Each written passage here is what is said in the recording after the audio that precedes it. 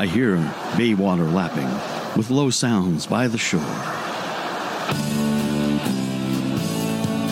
And that could mean only one thing.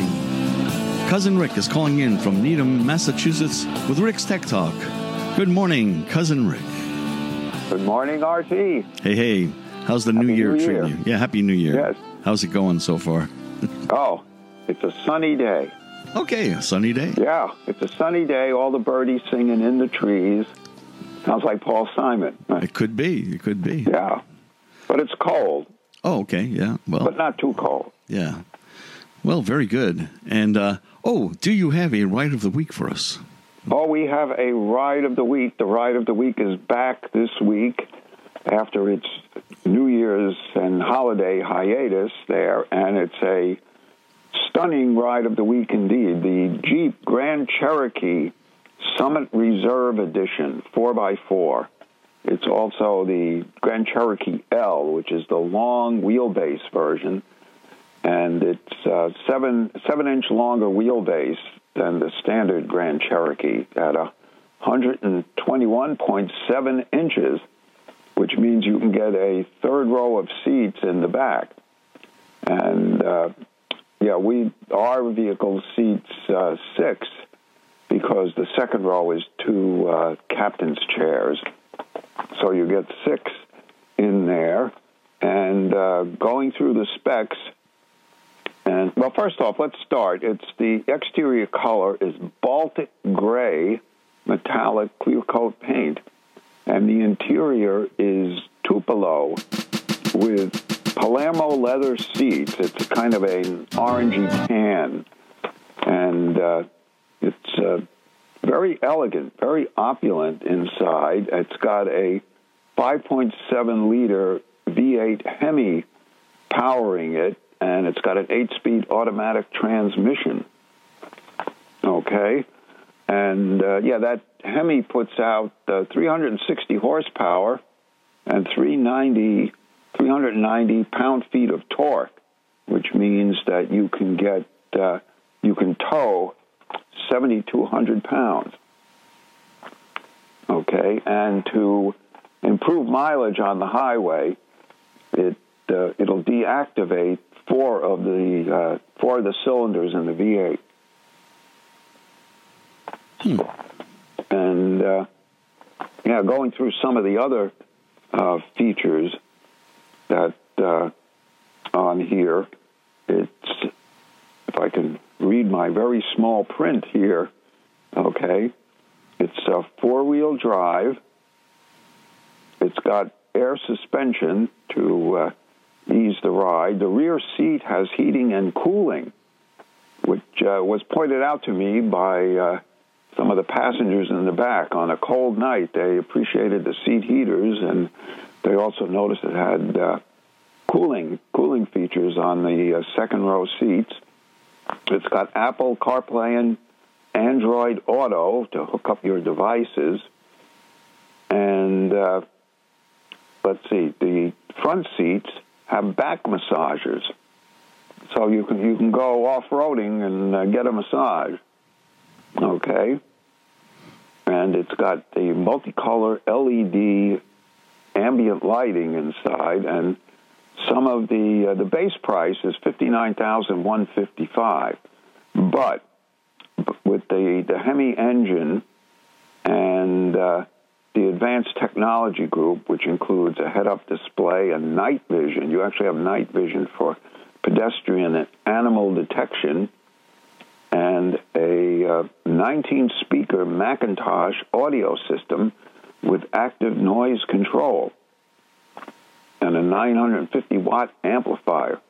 So it's a very quiet car, very nice to drive, but with all the options and the destination charge, the total MSRP is $69,730. And it's built in Detroit. The U.S.-Canadian part content is 69%. The Mexican content is 22%, and the transmission comes from Germany. But now we know that you've got a Hemi in this, and even with an 8-speed transmission and deactivating 4 cylinders. The one negative feature about the car is the fuel economy is not really there unless you want to tow in elegant style. The EPA numbers are 14 miles per gallon city, 22 highway for a combined rating of 17 miles per gallon. And, we note that if you had the diesel engine in this car, you could get the same amount of torque. Roughly, you would get a little bit more torque, 420 as opposed to 390 pound-feet for roughly the same towing capacity, but you get 24 miles per gallon on the highway. But unfortunately, they don't give you the diesel option this year on U.S. market Grand Cherokees. But it is what it is, and if you want to go elegant, that's the way to go. All right. Now, what is the definition of a Hemi anyway? It comes back from the 60s. Right. When they developed the Hemi, it's got a hemispherical cylinder head. And rather than maybe like a wedge shape or, flathead was really old, but it's a hemispherical head, which was to give you more power and improve combustion. Uh-huh. Yep. So they kept the name because it's evocative. Right. Okay, anything else automotive today? Oh, we got a bunch of stuff here. Okay? And, we can even lead into the Musk Minute with this. Okay. That Tesla has record sales this year or last year. They have record sales of, they had 900 and some odd thousand cars for the year, 300 and some for the third quarter. So they're really booming along. But also in Tesla news, they recalled 475,000 cars for some issues, one of which on the Model 3, the cable harness to the rear view camera can be damaged by opening and closing the trunk. So they're going to fix that. But that's not a really direct safety issue in my mind. You can still look the old-fashioned way and look out the window by turning your head rather than using the rear view camera. Although the rear view camera is really nice when you're maneuvering in a parking lot, and also to see maybe smaller objects and people. And the other part of the recall, some of the Model S's have a faulty front hood latch, although it's really the front trunk latch that could cause the hood to open unexpectedly, although they've not had any incidents of that. So that's our auto-related Musk Minute. And again, with keeping on the theme of Elon, that SpaceX Starship, we've been ready for watching this fly its first orbital flight of the world's largest rocket, but now the FAA says they won't finish their environmental impact statement for perhaps another 2 months. So we may not see this fly until the end of March, although the way SpaceX goes, it probably wouldn't be able to fly until then because of all the checks that have to be done on both the booster and the Starship on top of it. And also Elon says that the Starship upper stage, they're looking to upgrade that and go from 6 to 9 engines and stretch it out to carry more payload. So in going to the moon, instead of having 14 in-flight refuelings in low Earth orbit before going to the moon, they maybe would have only 8 to 10, which is still quite a few, but it's getting there. Yeah. And that's to be launched from Cape Canaveral, I presume? No, that's going to be, the first one's launching from their Texas launch site in Boca Chica. Oh, it is? Huh. Yeah. Okay, I didn't realize that facility could accommodate the big booster rocket.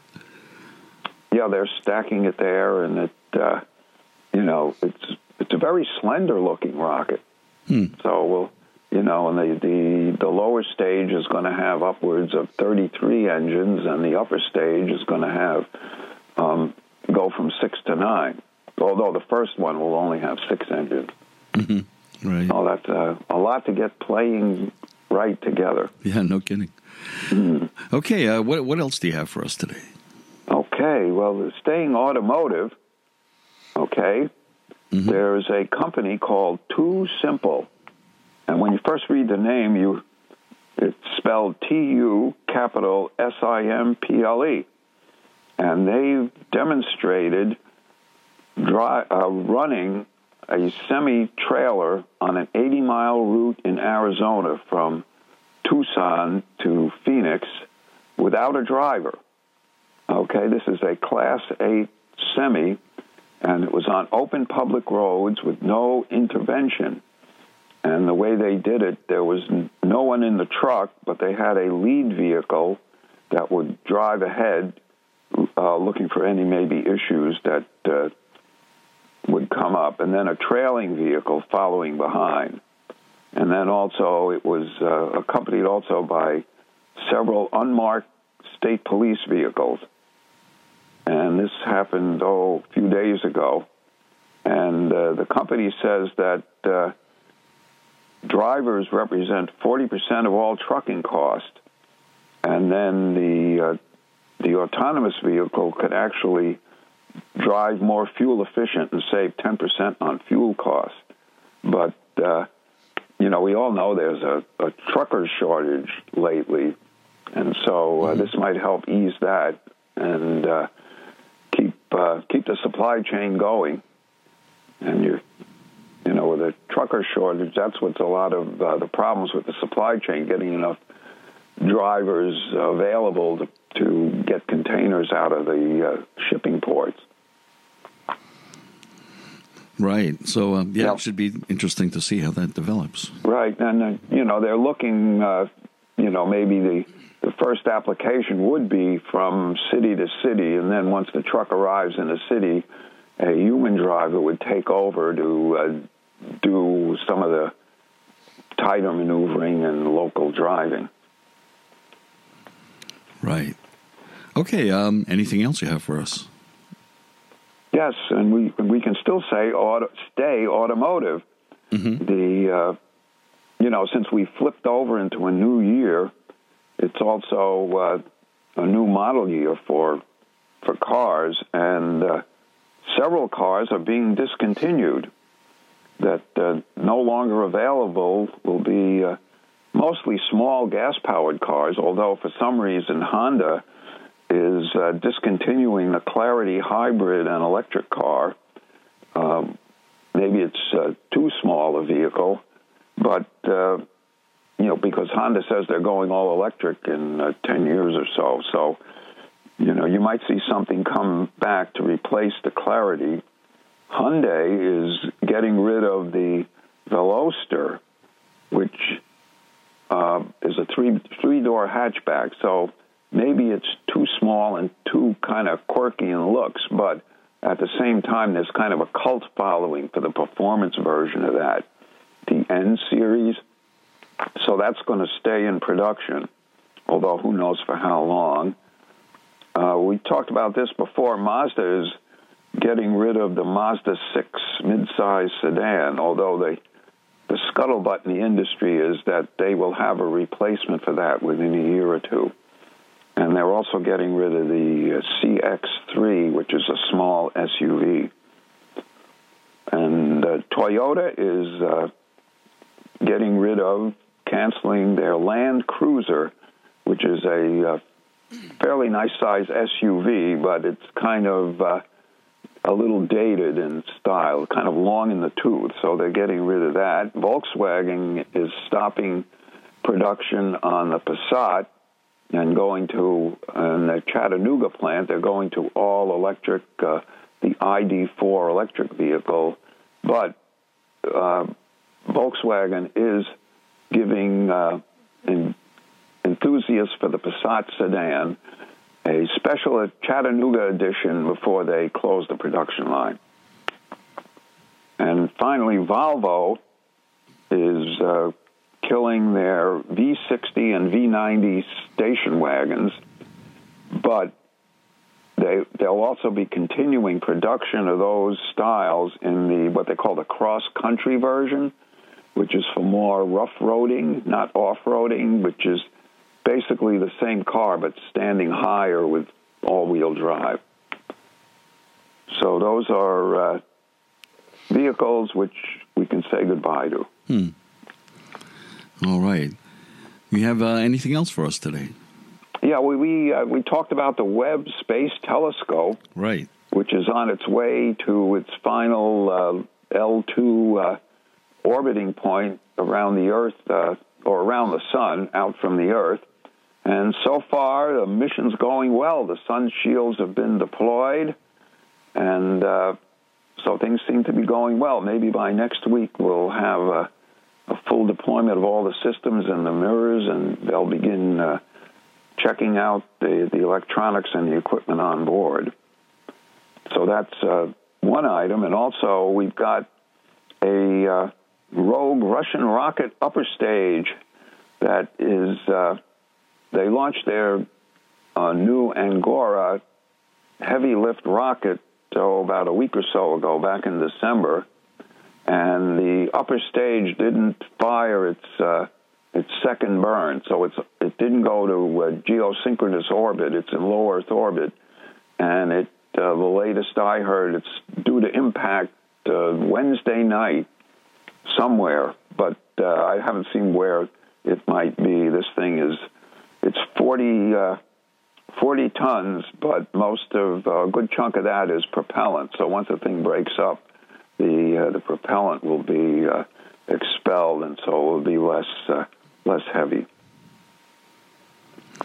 Yeah, so look up on Wednesday night. I was going to say there could be some fireworks in the sky there. So. Yes, and then finally in space, the International Space Station is set to be decommissioned and brought down out of orbit around 2028. NASA is looking to avoid the expense of maintaining this station and go to private, smaller space stations they can rent space on.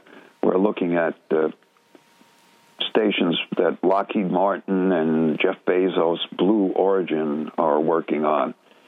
And so then we have the Chinese space station, which is being built in orbit, and Russia has said that they're going to launch another smaller station between now and the end of the decade. So that's what we're looking at in space. So that's a wrap. All right, that's a wrap. Glad we could get together. Cousin Rick. All right, that was Cousin Rick calling in from Needham, Massachusetts with Rick's Tech Talk, a regular feature of the Newtopian Dream.